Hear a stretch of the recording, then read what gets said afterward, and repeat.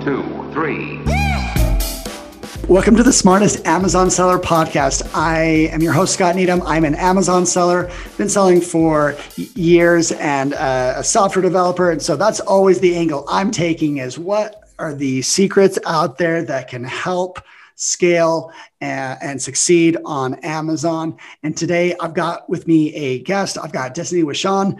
She is from Better AMS. And before I have her say anything, I want to tell you what I've learned from her already. So we connected on LinkedIn over a year ago, and she was putting together a lot of posts on LinkedIn about, how they organize their advertising. And we took some of those, went to our drawing board and really thought it through. And the ideas that she was able to tease out were really interesting and helped us make sure that when we're advertising, we know what we're doing, we know what we're accomplishing. And so I'm very excited to get her on the show. Destaney, welcome. Thank you so much for having me. I'm really excited to be here. So she's from Better AMS, and we were just talking earlier that she's been around the Amazon advertising game for a while. When did you start? I believe I got started around 4 years ago. Okay. Yeah. And, we were saying that just the term AMS stands for Amazon Marketing Services. And that's the old way that they talked about, the Amazon talked internally about their advertising, specifically on Vendor Central. And so it's a great way to segment those that have been around for a while and those that are new. So I've got some really good questions. We just hit December and a lot of questions that we were faced with in making decisions. And advertising is just becoming a bigger part of our toolkit. And, we do use some bid optimization software, but I wanted to ask Destaney if, those that are using bid optimization software, what do you think are the most important steps an experienced person can do to still make better advertising decisions? Yeah, for sure. So one of the biggest recommendations I have, and I see this with OG sellers that are doing millions a month, is relying too heavily on their bid optimization software because the software is only as good as the person using it. And two of the scenarios I typically see having is one, over optimization and just visualizing their whole Amazon advertising as let's get as profitable as possible and chase kind of, the lowest ACOS. But when you're looking at your Amazon advertising performance, there's scenarios where you may want to take a loss on a certain keyword because it's benefiting your ranking, or maybe that exposure and lifetime value is important. So not relying too heavily on it and really going in and tweaking and making decisions on your own. And then on the flip side, not being aware of the decisions that your software is making, because at the end of the day, it is software. So when you run into scenarios like every single group got flooded with posts of, hey, my Amazon performance is terrible on December 24th. Why? I'm well, no consumers are really purchasing anything. So yes, your ACOS is going to spike compared to the week prior. So if you have that context to go in and make optimizations on a smaller time frame than what your software is looking at, I think that's going to be a really important aspect. So really just knowing your bid optimization strategy before you rely on software, I think is important. I've never heard over optimization, that term, but it makes sense. Is that it kind of sounds like you are just chasing the lowest hanging fruit. There's some brands that if they only spent on their branded terms, they're going to have amazing ACOS. They can share those screenshots on social media and everyone's gonna be what are you doing? I know what you're doing. You're not bidding against competitors. Yep. 100%. I think that's the perfect call it as well. It's you're not winning new consumers. You're only winning returning consumers. So you're paying twice for those people. So it looks great, but is it doing anything? Exactly. If we're gonna venture off into this territory of higher ACOS, of going against competitors or other products, do you think it's more valuable to advertise against competitors or complementary products? The products that aren't competitors, but something that people would buy with your product. I think this is pretty contextual, but it's a fantastic question because we see it all the time. And what we've seen is bidding directly on your competitor's name can be a little bit more expensive, and it can be a little bit harder to get. So if you have a product that's a one-time purchase, I would probably look for complementary products more than just direct competitors. But it depends on so many things. If you have an actual competitive advantage by price point or product differentiation, 100% put a product targeting ad directly on all of your competitors. But if you have, something that's just complementary, there's a great way to drive profitable sales and drive brand awareness. I always use the example, if you're selling a glue stick, bid on construction paper. Like, that's a great way to drive cheap brand awareness. I think you teased it out really well. Like, if you do have a better product, or like you said, it's not maybe it's a consumable, something that people are buying, frequently, where like brand loyalty really is a huge part of, say like grocery. So if you have a better product than them, you can go against competitors. But if you're more expensive and your marketing isn't significantly more compelling, then, consider the complementary products. Mm-hmm. I think that you made it sound a lot easier than I had imagined. One way to see complementary products is perhaps the frequently bought together.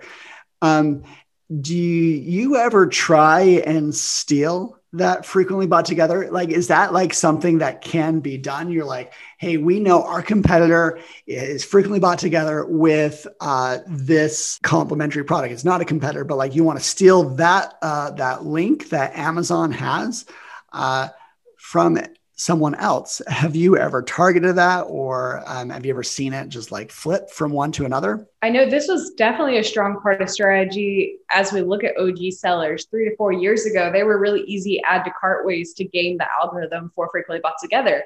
And people would basically add both items to their cart and then just leave it there, like with search, find, buy. So it was a really strong part of the strategy, because someone at some point released a stat that people who win the frequently bought together box saw an increase in sales of something drastic. More recently, we don't do a lot of gaming the algorithm and just trying to precisely win that, but it is a strong strategy to run when you're looking at any product targeting, because you already have the data. If Amazon's showing you that frequently bought together, maybe you're looking at tape and scissors and people are buying them together. You already have that data that consumers purchase both of them. So you might as well try to game it with your product that is maybe tape or scissors. So it is 1,000,000% a great way to strategize what kind of products you should be targeting. And then if you do drive enough orders, you 100% can win it. But I'm not going to give you any stats or numbers on how to win it, because I don't know. I always shy away from telling people this is the 1, 2, 3 step of like how you do it. And just like at least say the ideas, because every situation is different. And it's definitely a powerful widget that is on Amazon's product pages for advertisers to learn and to think about, how is traffic moving around on Amazon? What was that stat that you said about like how much it increased sales if they got that widget? Yeah, this was like 3 to 4 years ago. It was back when people were doing giveaways and just 90% giveaways to game, but it was ridiculously high. Like, I want to say around 30%, but do not quote me on that, because I mean, not all products are equal. I mean, if you steal that frequently bought together on, a top 100 product, that's really significant. You're definitely gonna see people come through that. But if it's not a very high volume product, then it's probably less valuable. Yep. Interesting. I actually haven't worked a lot with Vendor Central clients or accounts. A few. Do you ever treat Vendor Central accounts any differently than, say, a Seller Central account in advertising? So there used to be, and this is talking about like at least within the last 12 months, there used to be a lot of differentiation between the platform. The biggest area was around display ads. So display ads have been out since 2017, primarily product targeting and category targeting under sponsored display. That's nothing new. but it was finally rolled out to sellers. So the reason we kind of stuck with the name Better AMS was because the OG sellers used to basically submit one product into Vendor Central. It would get approved, and then they would get access to a whole different marketing platform that had sponsored brands and sponsored product, or technically product display ads, sponsored product display ads. Yeah. So it was a workaround for sellers to be able to compete with all of these different branded creatives. So having the advertising metrics combined is pretty new for a lot of us. It's within the last year and a half. They finally opened up availability where you're under one platform, advertising console. All of your entities are under there and you have access to everything. So the only differentiation we slightly see, and this is like sub 10%, is some of our original Vendor Central accounts still have sponsored display like views targeting, which is CPM under some accounts, but it was the shortest, smallest beta rollout ever. So all accounts don't have it yet. So it's just a CPM base under Seller Central. Since I've actually developed and some software that's like pulled down the data from them, I knew that the vendor accounts and the Seller Central accounts were actually on the same engine. And, you know, those that are making these bid optimization tools, you know, they can actually treat them about the same. So not surprising that they finally, you know, did some parity, feature parity with them. We've got a toy product that goes bananas. In the last 2 months of the year, advertising was also getting very expensive. You know, we were spending tens of thousands to get, you know, the best placements on advertising. And it can really just like, you know, a product that sells $1 million in just 2 months. Well, if you're spending, you know, a lot of that money on advertising, it kind of feels like Amazon is a pay to play kind of scenario.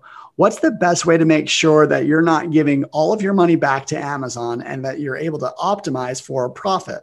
Know what you're competing against and make data-based decisions. So one thing we really noticed in the last year, and this was a catalyst of COVID, is big brands pulled their brick and mortar budgets. They stopped paying for end caps as much and moved it to Amazon e-commerce. So what happens is it is going to get more expensive. It's not Amazon just trying to win more money. It's you're competing against bigger brands who are willing to take losses because they view Amazon advertising as a traditional marketing expense. They have a budget, they need it gone, or else they don't get it next year. So when we look at that, we basically start looking at very specific ad types, very specific keywords. If it's going to cost us $10 CPC to bid on a keyword, we need to diversify that traffic. And that's not unrealistic. When we're in the supplement space, I have brands that we specifically bid $23 cost per click constantly to win the #1 sponsored product placement. And that's because we have the lifetime value. But smaller brands can't compete against that. So what they need to look at is diversifying their ad spend. They need to look at, you know, are their video ads cheaper? Are their sponsored product targeting cheaper? And really do that analysis and scale based off that. DSP may even be an option for them that's a little bit cheaper. So I think not trying to compete head to head. Sponsor Brands has 3 placements on page 1. So if you're going up against someone who's bidding $20, it's going to be much more competitive. So just knowing what you're going against and looking at the data. Yeah, I hope a few people really rack their brains on what it means to be bidding $20 per click. That is insane. And I know that it is the grocery and supplement like categories that really hit that because the lifetime value is so high. But then, like you said, like people are playing a different game. You know, sometimes they just have to blow their budget. Like that's it. They're like, well, we need to spend, you know, $100,000 in November on this. And so you don't want to get in that kind of rat race where a lot of Amazon sellers, I know many that listen to this podcast, you know, they're self-funded. they're the small businesses. And so you have to be, and you can be smarter than your competitors. I came from the vendor side of the business, so I was very familiar with working those budgets. And then when I kind of transitioned to the private label focus, still with AMS, it really allowed me to have the full funnel picture. So a lot of things we look at is how do we compete in those other areas? How do we have first movers advantage and be the first one to run remarketing, prospecting, and conquesting through sponsored display? Really getting that edge on all of the new things are going to help you, because every single large brand is pushed to run sponsored brand ads. That's just inherently, they think sponsored brands means brand awareness. Let's throw a ton of money at it. So looking at some of those other options of adding a custom image beta, so you show up directly below the sponsored product, placement on the product detail page, those small things can make a big difference. Yeah. And most of the savvy advertisers right now know that Sponsor Brands videos is performing really, really well. And it takes a little bit more to get there, because you need a video. And I've seen some amazing use of videos, especially in the pet category, where you see a dog walking across your screen, and it's just so entertaining. Well, have you ever advised a client to take the pedal off the gas when they were advertising a lot? What we typically look at is profitability. Tacos is a really big metric, especially for the smaller sellers. Sometimes we have brands or sellers that have funding and they want to spend a lot, but I'm like, your organic's not justifying your spend. Let's look at different ways to get your organic ranking increased so you have more profitability. So those are areas where I've definitely recommended. And if I know I'm competing against a big name player that's spending $1 million a month, and it's so easy to create one campaign, one ad group, one keyword, one exact match to see how expensive it is to play in any scenario. So we kind of play around with that. And if I see our bid's going to get up to like $17, I'm like, let's take that money and drive external traffic or do something else. I mean, it's all about testing. And Amazon allows us to test on a really small scale. Yeah, that's interesting. You just mentioned, looking at bringing traffic from outside of Amazon. Does it, like, when does that kind of make sense? Or what are some, 1-2 strategies that like people could consider when they're thinking about outside Amazon traffic? One of the biggest questions I ask are kind of, what are your brand goals? Are you wanting to build a brand, or are you wanting a side hustle on Amazon? And the reason I ask that is because if you want to build a brand, there's a lot of opportunity for external traffic, Instagram Reels, TikTok Reels, things like that have a ton of organic reach are a fantastic thing to invest in. Now, the downside to those things is Amazon attribution is pretty poor. So it can be hard to correlate a lot of those metrics. If you're on Amazon, you're on the number one platform where someone has purchase intent. If they're typing in a search term on Amazon, they're probably looking at purchasing it, not researching it. So that's kind of the things that we balance when we're looking at whether or not to run external traffic and how we align our on-platform ads with what we're doing externally. Interesting.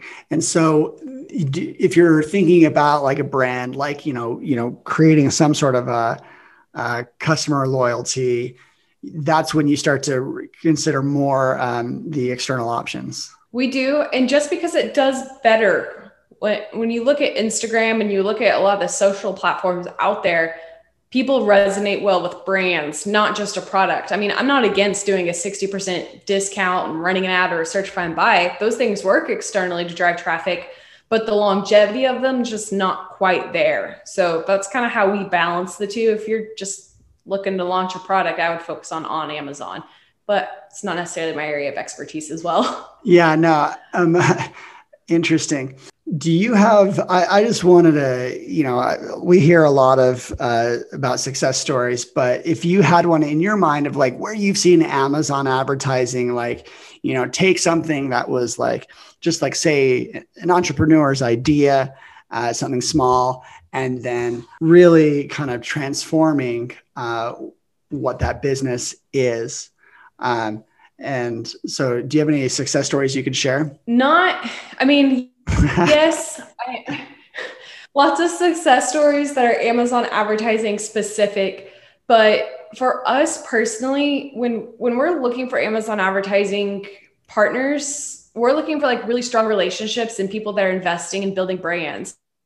So for me, I've seen so many cool people and so many cool brands that go head to head with the big name players. I mean, we have direct competitors of the top diapers in the baby category, Huggies. We have direct competitors of like Elf Cosmetics, and Amazon allows them the opportunity to directly compete because you don't, when you're looking at getting into brick and mortar Walmart, you need to have that proof of concept. Amazon, you can start from nothing and truly build a brand and touch every single consumer. And that's really cool. Yeah, no, that is impressive. What do you see? So, you've been working with Better AMS, and what do you see coming in the future for your company that you guys are excited about in the future? One of the big things that I'm excited about is just how Amazon's treating DSP.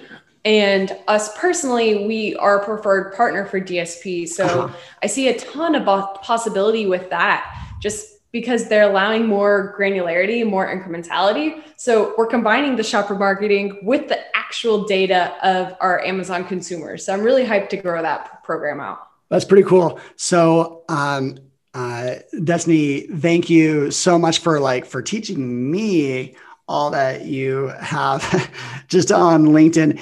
If people wanted to, reach out to you or learn from you, what's the best way for them to get a hold of you?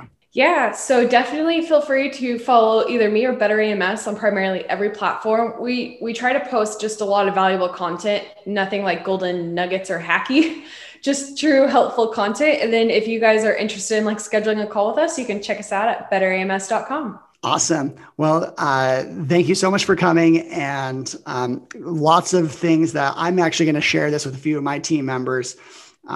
Because, this Christmas, when you start spending a lot of money and you want to figure out a way to be more effective with that, I think you shared a lot of great advice. Look forward to just to continue learning.